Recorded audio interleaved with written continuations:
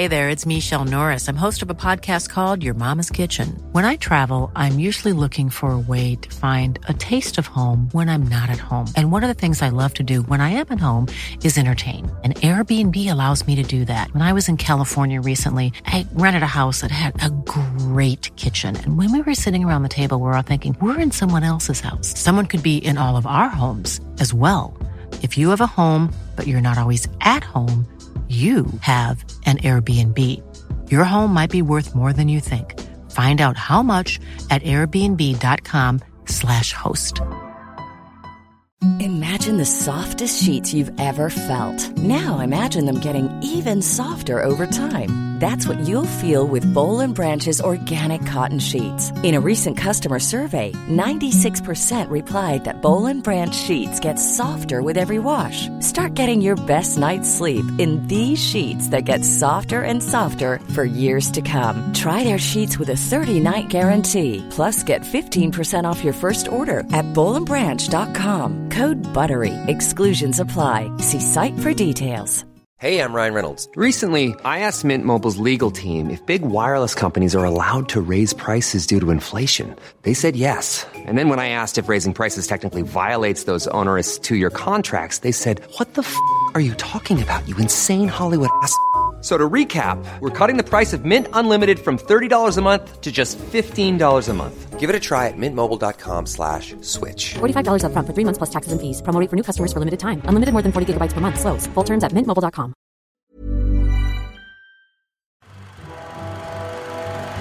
Are you not entertained? Welcome to History in Technicolor with me, Wolf O'Neill, and... Me, David Crowther. And David, what film are we doing today?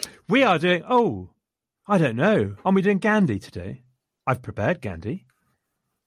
Nope, but that is, I believe, coming at a later date. I think it might be. Today I have selected Rob Roy. Ah, Mr. From Robert... 1995. Mr. Robert Roy. How fantastic.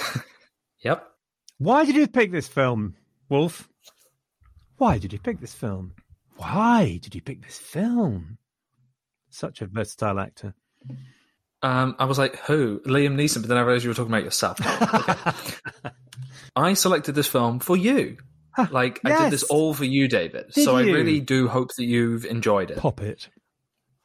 We've mentioned it on a number of occasions over the years, and you always tell me that you've never seen it. And I always think, at least from my memory, so this has been a bit of a journey rewatching it, I've always assumed that you would probably get something out of it and you would have like a good time watching it. And then I thought it was very interesting to learn that it came out almost exactly at the same time as Braveheart and was completely overshadowed by the other film. Actually, I'd missed that wrinkle. Interesting. Yeah, they came out, well, at least they came out in the same year. But obviously Braveheart was like a massive box office success and Rob Roy just wasn't. And I think it just doesn't have the legacy of the other film, which... There aren't many films bigger than Braveheart. Yeah, it hasn't got the national story thing, has it, as we discussed last time. Actually, just to interject, I know, because I can't stop talking, that's why I'm a podcaster. I thought I saw this at Sixth Form Film Club, and I think in my mind, I've seen almost every film created at Sixth Form Film Club. Because my memory plays tricks, but of course I can't. Were you in sixth form in 1995? No, that's my point. I left sixth form in 1982, I think. So obviously didn't quite a gap. Film club. Yeah. Anyway, it made a big impression on me. Sixth form film club. I did see Midnight Express, I'm sure. Anyway, keep going. But you've definitely never seen this. No. Okay. Thought I had, but I haven't. A brief little summary of the film. It has a really good cast that will talk through all their different roles, but it's led by Liam Neeson, Jessica Lange, Tim Roth, John Hurt, and Brian Cox as your like big names. Although there are others that you'll recognise. And the story of the film goes that in the Scottish Highlands in the 1700s, Robert McGregor, an honourable member of his community, decides to try and make something of himself and his town by borrowing money from the local marquis so that he can buy enough cattle to herd them across Scotland and get a very large sum of payment at the end, enough that he can pay off the loan, rebuild his community, and I know it's something like 6 times the value if you sell them at this location. But double-crossing ensues, and quickly Rob owes the Marquis of Montrose £1,000 and all of his lands. And obviously Rob doesn't take lightly to this. So, David, what did you think of the film? Did you enjoy it? I did. I had a great time. I really enjoyed it in many ways, and reasonably uncritically, actually. And I didn't end it thinking anything bad, really. Do you want me to tell you why I enjoyed it, or should we leave that? Yeah, no. Tell me why you enjoyed it. Okay. So it had, I thought, a good, clear story. And I think you have to use, when you say it had a good story, you have to use the word arc, don't you? To fit into the filming shtick. Is that correct? I mean, I wouldn't say that. Are you a proper film critic then? Well, clearly you cannot be a proper film critic if you don't talk about the story arc or the character's development. Oh, see, arc. I think I always talk about a character arc. Always. Excellent. So let's talk about arcs. Anyway, sorry, I'm blathering. So I thought the story was nice and clear, straightforward. Had beginning, middle, and end. I thought the character development was great. There was, these were real relationships and real people. You felt romanticized in many ways, but the relationship between Rob and Mary, I thought was nicely layered. Obviously they love each other and all the rest of it, but she's not a cipher in this. So I like that. It seemed to have layers. I love the depiction of life at the time, which I thought was quite good and quite realistic. Again, if romanticized. So, and I thought the silks were just fantastic. And I got a real impression of the sumptuousness of silk that I've never really had before. And for that, I will always remember Rob Roy. Well, the costumes are done by Sandy Powell, who is a world famous, costumer. Right. Costumier, peut-être. She gets nominated for awards every year, and her catalogue of work is just unsurpassed. Right. The absolute pinnacle of period piece costumes. So of course, as soon as I saw her name, I was like, "Oh, this is going to be good," and it was. Archibald Cunningham's silks are just—I don't know why he's impressed me so much, but it just they sort of they fell around him, and the colours, are just fantastic. When he has that really pastel blue one, and then he has that really light pink, almost white one. I don't know, and then obviously when he gets this scarred neck and he has to start wearing the extravagant ruffs, and lace wrap, yes, the little collars, yes, pretty nice. Yes, very nice indeed. And he's a very sharp dresser. Forget all the negative stuff that, we're going to talk about Archibald Campbell as a character. Basically, he's a sharp dresser, and you can't go far wrong if you're a sharp dresser. I'm sure you'll agree. No, I'm thinking about ZZ Top's sharp dressing. Is that right? Yeah, it's very good. Excellent. There's a few things that you mentioned which I think are key. Romanticized is something we would probably talk about the rest of the episode. That word sums up this film and kind of its entire approach and the feel of the film. And then you talked about good character building, and you can tell you're in good hands when it goes through the introduction of the characters, and you get that opening scene with Rob, and they deliver all of his his beliefs and his viewpoints and his character tropes. When he is preventing those cattle thieves from stealing the herd. And he, honor is brought up, issues of what is right and how to carry yourselves and kind of how he operates as an individual. And then you contrast immediately to the introduction of Archibald alongside Montrose, and the two of them kind of a bit of a pair. And you get that incredible build up to the duel. He's really foppish and everyone's accusing him of being gay, which is one part of the film. And then no one believes he can possibly fight. and then he pulls out his rapier and is just the most lethal fighter around.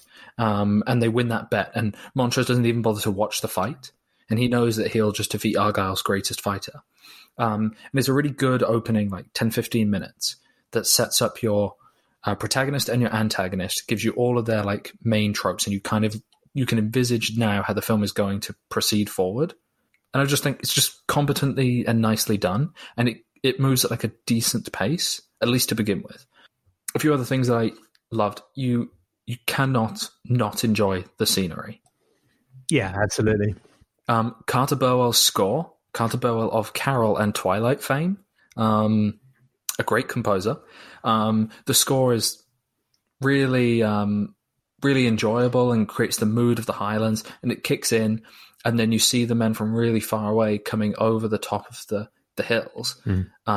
And you just know that it's going to be sumptuous to look at. I had to say, also, I reflected on sometimes, obviously, that it works very well together. Obviously it would, that's why he composed it in the way they composed it. But sometimes it could be a little vomit-inducing in terms of, the incredible romanticism. But then because it's set against this, absolutely fantastic scenery of the Highlands, it's kind of okay.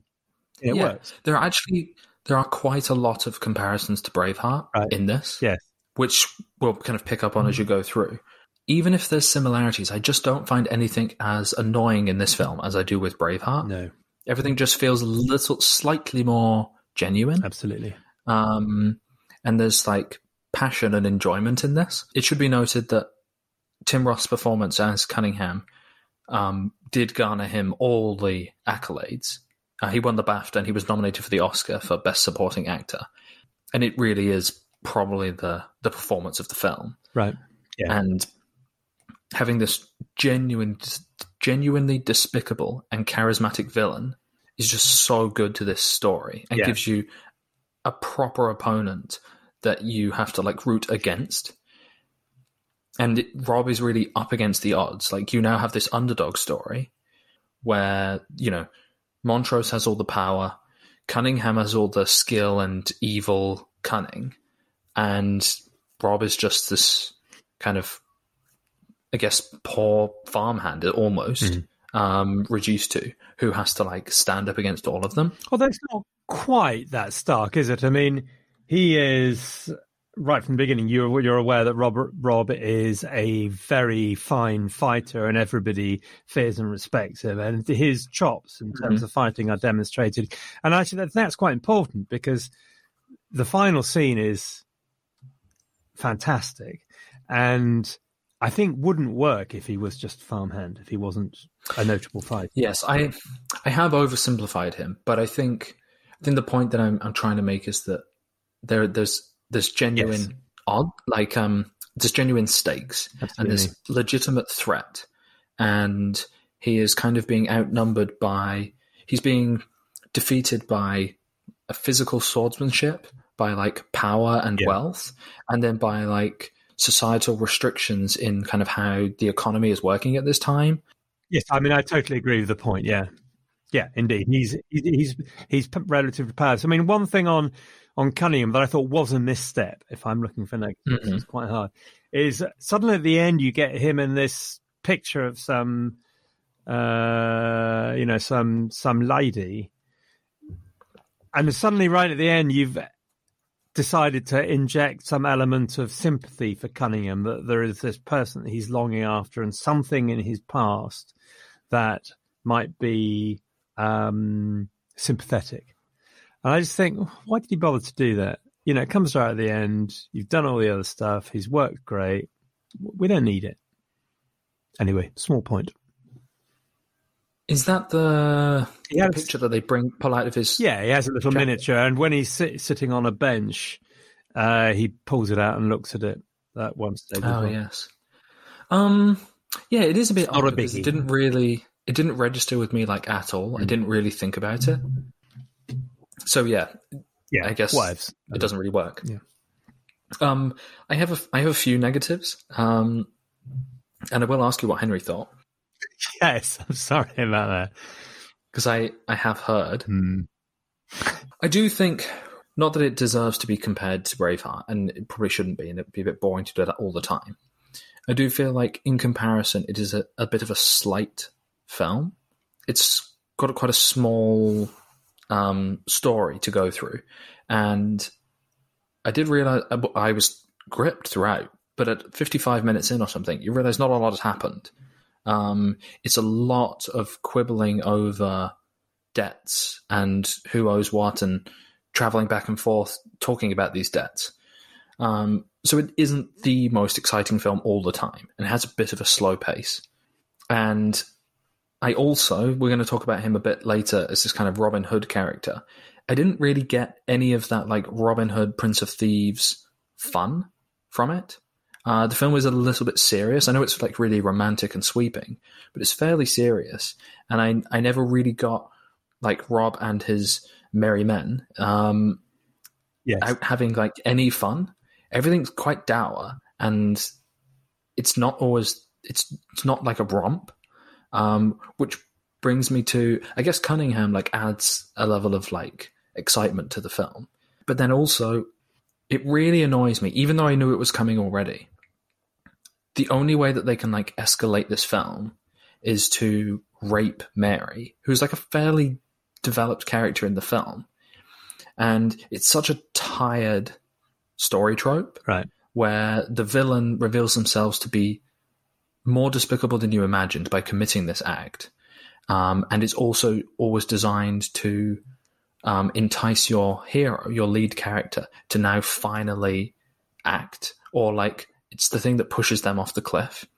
And I just think it's done a lot, and it doesn't interest me as a story trope. And I think that there are so many ways, especially with this character, that you could write this story and still prompt Rob to act and still have this evil character that isn't just done with the easiest, most standard kind of like historical, oh yeah, okay, let's have him rape some people. That'll be good for the story. It's not good, and it's not fun to watch. Yeah. So that's like, I'm just like, okay, you could try something better. So sure, that's my feeling on it. Did you have any other negatives or anything else you wanted to say about the film? I think one of the scenes that I noted actually is sometimes there was this bit where Cunningham steals the money and sort of hunts down MacDonald. I thought worked very well. You've got this effective scene of a village singing community. It's all lovely and romantic, and it's really Highland and Gaelic, isn't it? And then you cut to this chasing down of MacDonald. I think that worked really well. For some reason, I just liked it. I think that's all really. The only other thing I've got about clothing is that the redcoats have great hats. Great hats. I don't know if you noticed. You love a hat. I really do like a hat, and they're lovely. I mean, they're extraordinary. They're sort of conical with sort of embroidery on them. And I want one of them. Another. Well, sorry, carry on. No, you go ahead. It's a very serious point I'm about to make. Alistair MacDonald looks awfully like Frodo, doesn't he? Oh yeah. I mean, a little bit, yeah. Awfully like Frodo. I kept on imagining he'd say, Frodo, Mr. Frodo, or we're going to Mordor, Sam, or something like that. But he doesn't. Disappointing. Go ahead. Keep your secrets. Also, then there's a bit at one point which I did find a bit funny. I'm sorry.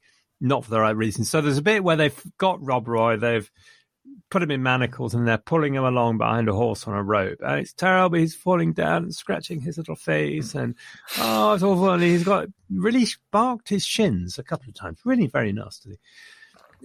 Meanwhile, in the background, all the British soldiers are running along as well. So why is Rob making such a fuss? To be honest, he's got a horse helping him along. Anyway, that was one. These are obviously incredibly important filmmaking points I'm raising at this point. I really loved when he turns on Montrose at his nice country home, and so he pushes Cunningham on the floor. But But it's odd. He literally just shoves this man to the ground, and then he just lies there in the grass.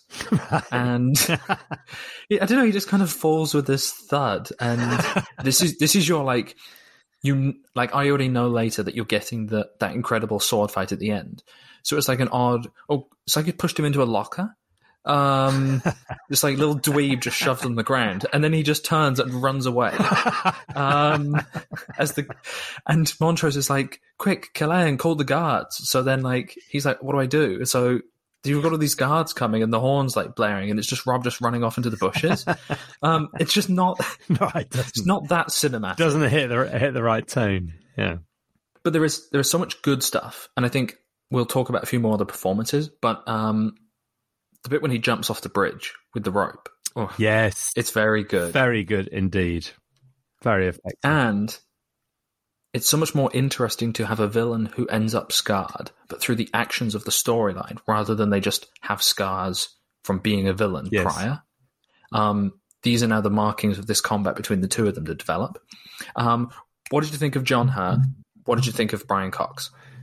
I mean, they're both just brilliant, aren't they? I mean, John Hurt's very John Hurty. He was channeling Caligula for me quite a bit, but he was fantastic. Really loved him. And Brian Cox was, again, there's a little bit of subtlety about his character. He's not quite as bad a man as everybody else, but as the kind of factor who goes around collecting everybody's rabbits, he was just superb.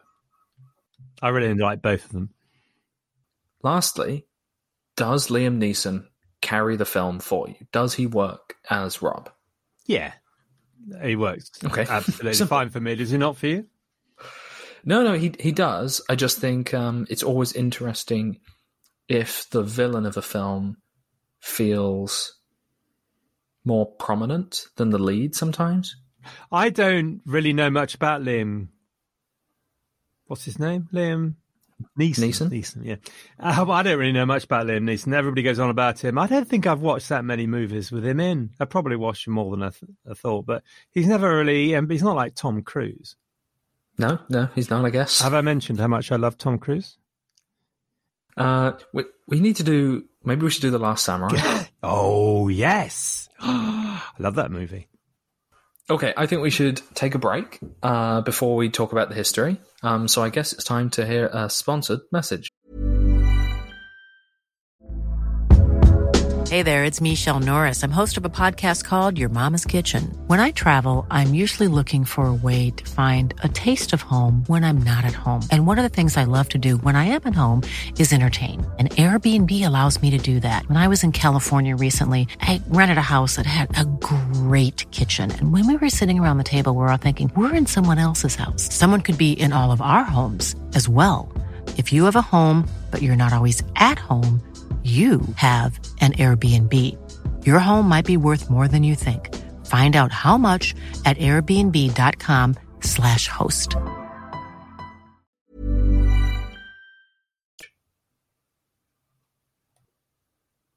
Welcome back. Now we're going to talk about the history. So, David, what I wanted to ask you is, did you know about Rob Roy before this film?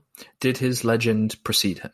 Actually, no, I did not know about him specifically. I hadn't heard about obviously, I'd heard Rob Roy, but really in the context of film, and no. So, without blathering, no. And then, just kind of for my intrigue, and I guess we talked about it a little bit last time, do you prefer learning about the truth behind the myth and uncovering the individual, or reveling in the storytelling of their legends? That's quite interesting, rather difficult to answer. I mean, because I'm going to squeef out and say both. It depends a little bit on who the character is. So actually, when I read up a little bit about the real Rob Roy, it was very interesting, not necessarily for his life particularly, to be honest, but because his real life was very much a Highland story. Cattle raiding was part of the Western Warp, the hierarchy and the enormous power of Scottish magnates, is just out of all proportion, even, far greater than English nobility. absolute power of their communities. So those relationships are interesting. So it's very interesting.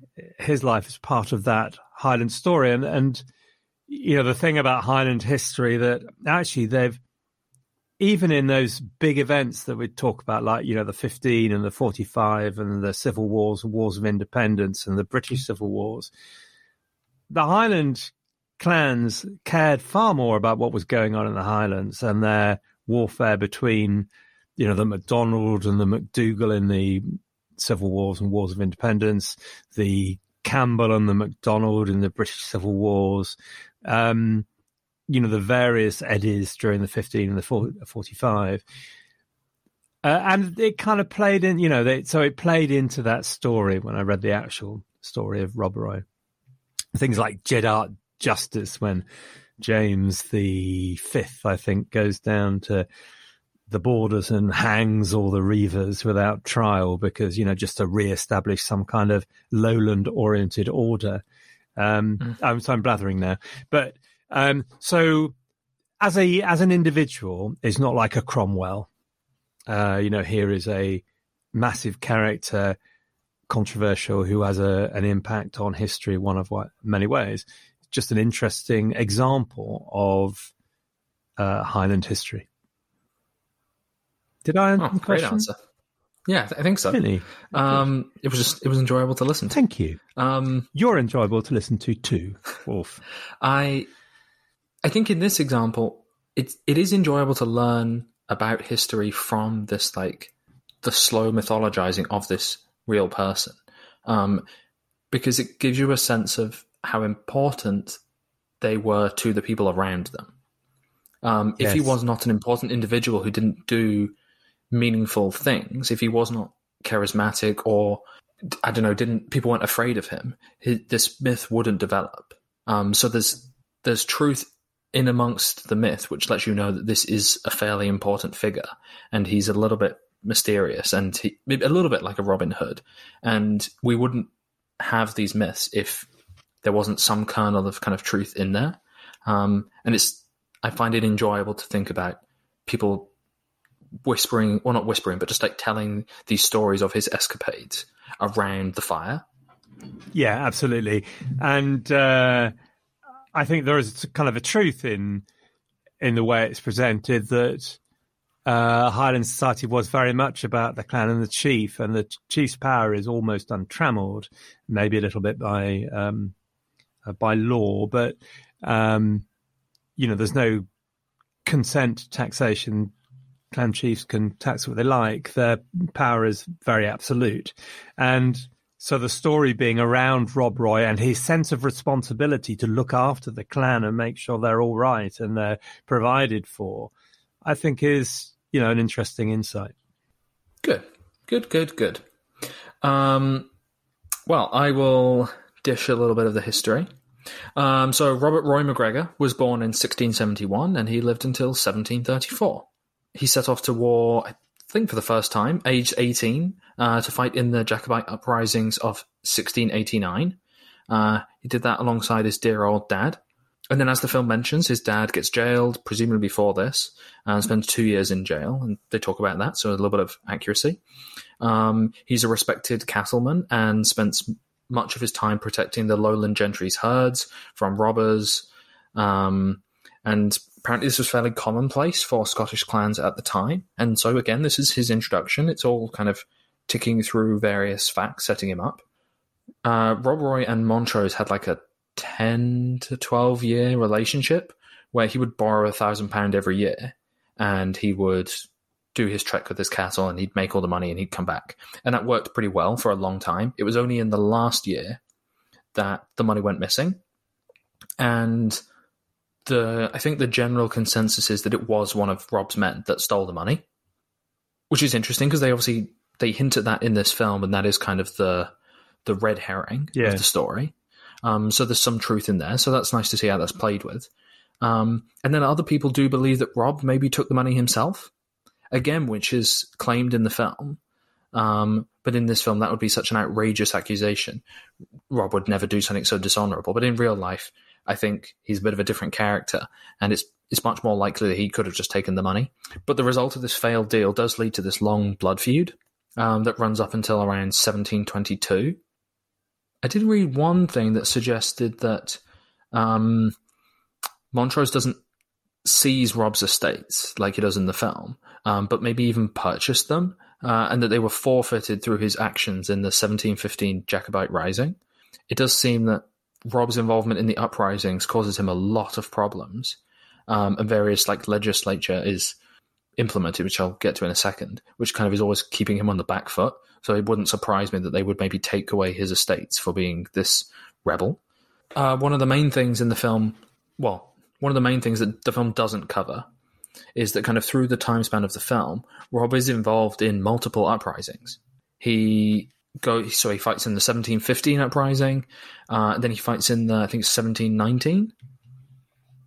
Is that the next one? Yes. The Battle of Glen Shiel, where a British government army and allied Highlanders defeat a force of Jacobite Scots supported by the Spanish.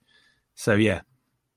Yeah, he's under the protection of the Duke of Argyll at that time, which is, I think, referenced in the film and kind of suggested that he does have this protection from Argyll.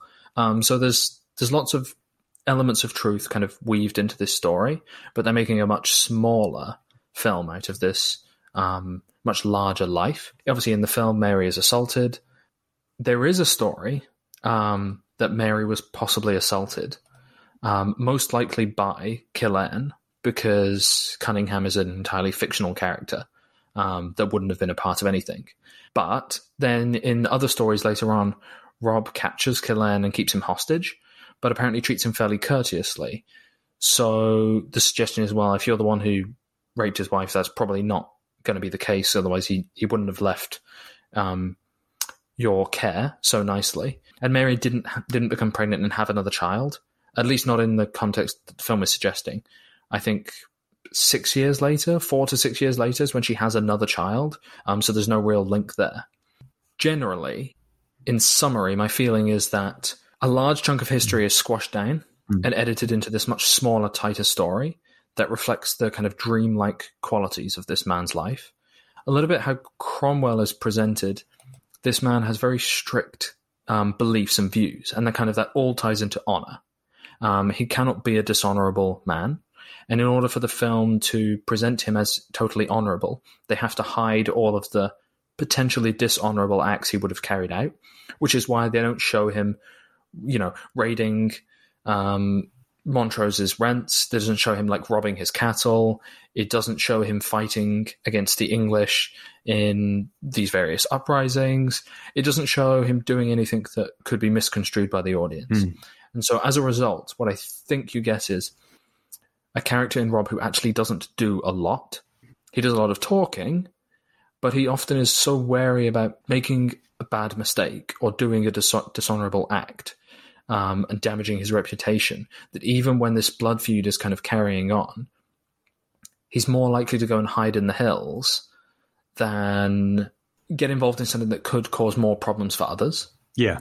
And I think if I have one problem kind of having looked at some of the histories, and it comes across in the film as well, that it just isn't the kind of fun romp that I wanted. And it's all a little bit tame and a little bit sanitized so that it can be palatable for all audiences. It's true.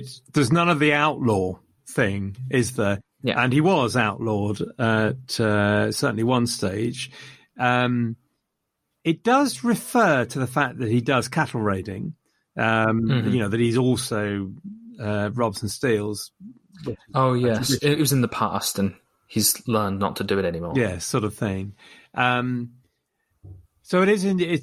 I think you're right. It does sort of sanitize it. But on the other hand, as a benefit, the problem we talked about last time with Cromwell, that there's just too many notes. There's too much plot to make any of the characters breathe. The fact that it's a slice of life allows the characters to breathe and makes for a drama. Yeah, and I think you're completely right. I don't really have a problem with it excluding a lot of this history. I don't think that's necessarily a mark against it. My because it creates this tighter story. The fictional character of Cunningham is the best thing about the film, and I think it uses history nicely to layer and kind of create this structure around which to tell its story. I just think the sanitizing of Rob to make him just more kind of one note, and really to not give him too much complexity at all, is kind of the just one downside of the film. Yeah, I mean, I agree that it's not rigorously historically accurate, but it doesn't wander that much from the truth. Just downplays and squishes some things. Do you think that the film is as nationalistic as Braveheart? No, and it was quite interesting because I was all prepared to be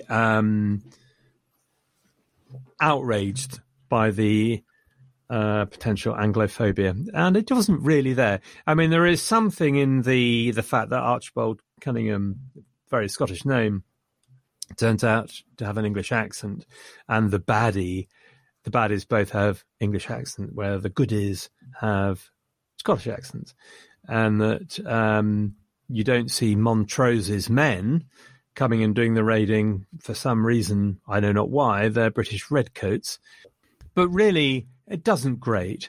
And I think also probably plays into a story about, it's similar in England actually, you get this division between town and country, or court and country, of the big magnates and being kind of evil, dissolute, greedy, whereas in the country, the honest folk and their leaders are, good and pure and godly.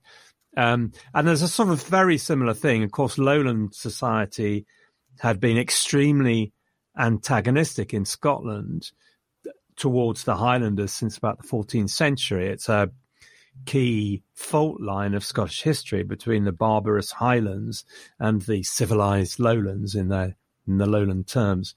And it kind of plays to that these big lords have sort of acquired this lowland patina, and that makes them bad.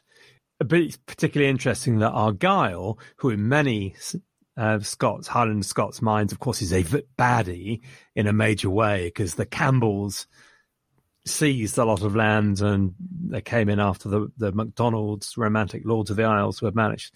Then they're very much the goody, honourable sort of magnate, and there, of course, is dressed fully in tartan tip to toe. So there's a bit of that, but that's perfectly legitimate national myth, it seems to me. It's absolutely fair game. I didn't feel, hey, this is just dripping in Anglophobia, and so no, I didn't think it was that nationalistic. And look, they passed up the chance of him being involved in the 89, the 15, and the 45. Well, not the 45, obviously. So gosh, there was an obvious opportunity for them to do all of that Bravehearty stuff.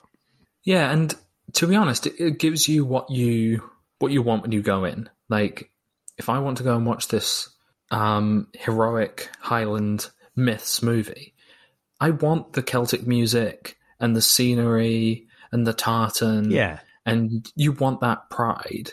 And I'm like, yeah, okay, sure. The British guy's going to be the villain. Like, this is going to be fun. Yeah. They don't hit you over the head with it. It's kind of there, but what else? Yeah, I know. I think it's very good in that regard. Do you have anything last that you would like to say on the film? I'd like to give you the feedback of a member of the family who shall remain nameless. So we watched it together having a pizza because Jane was somewhere. And yes, so I asked Rob, at the end of the film, I asked this family member who shall remain nameless what he thought of it. He or she thought of it. And he said, it's a bit boring. A long silence ensued, so I thought, maybe I should look for some detail on that. So I said, bit boring, interrogatively. And Henry replied, thought about it, and said, not a terrible film. So that's as much a review as I got from this family member who shall remain nameless. Anything else I want to say about the film? I've mentioned the hats, which of course the most important thing. I don't know that there is, actually. I think we have said it all. Do you prefer it to Braveheart? Yes. And would you recommend it to anyone? Yes, I would. I think it's a great drama, very interesting. Yes, maybe this unnamed family member represents the truth in saying that it can be a bit boring because it does get a bit slow in the middle. But it kept my interest all the way through, and I thought it was very good. The fight scenes, especially the one at the end, is very good. You get a real sense of danger. I think it's great. No, it's a great movie. I'd really recommend it. What would you rate the film? As a film, I'd rate it as an 8. What would you rate it, Wolf? I've possibly cheated and I've put 7.5. Oh, that is cheating. Come on, 0.5. Okay, 0.32. It's because 7 feels too low and 8 feels too high. Well, then 7.5 so that's why is the perfect score. I've gone 7.5. Okay. I thought history, again, it's just arbitrary, but I thought maybe like a 6. Yeah, I thought 6 actually, but maybe that's a bit mean on reflection. But yeah, something like that. Yeah, I just think it's the we have to recognize there's a few like fictionalized characters, and then they've changed the personality of Rob like a fair amount to make him clearly the hero. But no, I enjoyed it. I thought it was fun to rewatch, and yeah, it's kind of crazy to think that they released it in the same year as Braveheart, and then people just didn't watch it that much. Yeah. Actually, one more thing actually to reflect is I've never read the Walter Scott book, but of course, I think it was partly inspired by the book as well as real life. And the book I've never read the book, but I've read the synopsis of what it was like. It sounds completely and utterly different. So, there's something in there about history that it's nice that characters can be reinvented and reinterpreted and represented in different ways for different audiences. Anyway, it was interesting. It was so very different by the sound of things to the Walter Scott version. I bet that would be fun to read. I don't know that Walter Scott is fun to read anymore, actually. I tried Ivanhoe and I wanted to eat my shoes. I was wondering if we should watch Ivanhoe. Maybe we should. Oh, it's terribly acted. It's got lovely, lovely Anthony Andrews in it. Yeah, maybe we should. It's a funny movie. It's a bit like, what's the Robin Hood, Errol Flynn Robin Hood thing? Okay. Same sort of shtick. Anyway, maybe we should. Well, I think we're done. Thanks for inviting me. No, thank you for having me. It's so nice to be back. So again, everyone go on to the Facebook group and let us know what you think about the film, if you've seen it before, if you haven't and you're planning to watch it. And then if you watch it, please let us know if you hate it or not. And we're already planning what's coming next, and then we'll have another episode in 2 weeks' time. Excellent. Thank you. Bye-bye, everyone. Bye. Are you not entertained?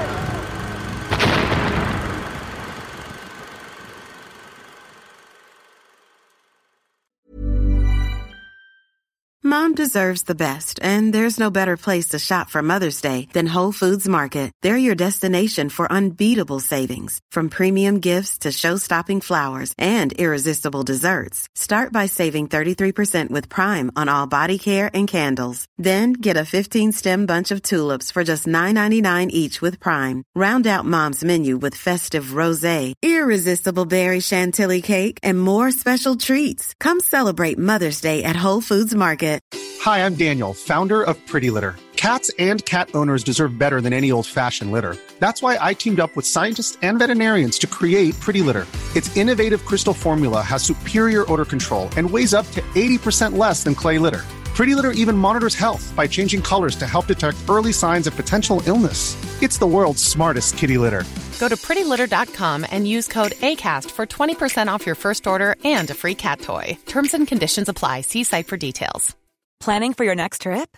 Elevate your travel style with Quince. Quince has all the jet-setting essentials you'll want for your next getaway, like European linen, premium luggage options, buttery soft Italian leather bags, and so much more. And is all priced at 50 to 80% less than similar brands. Plus, Quince only works with factories that use safe and ethical manufacturing practices.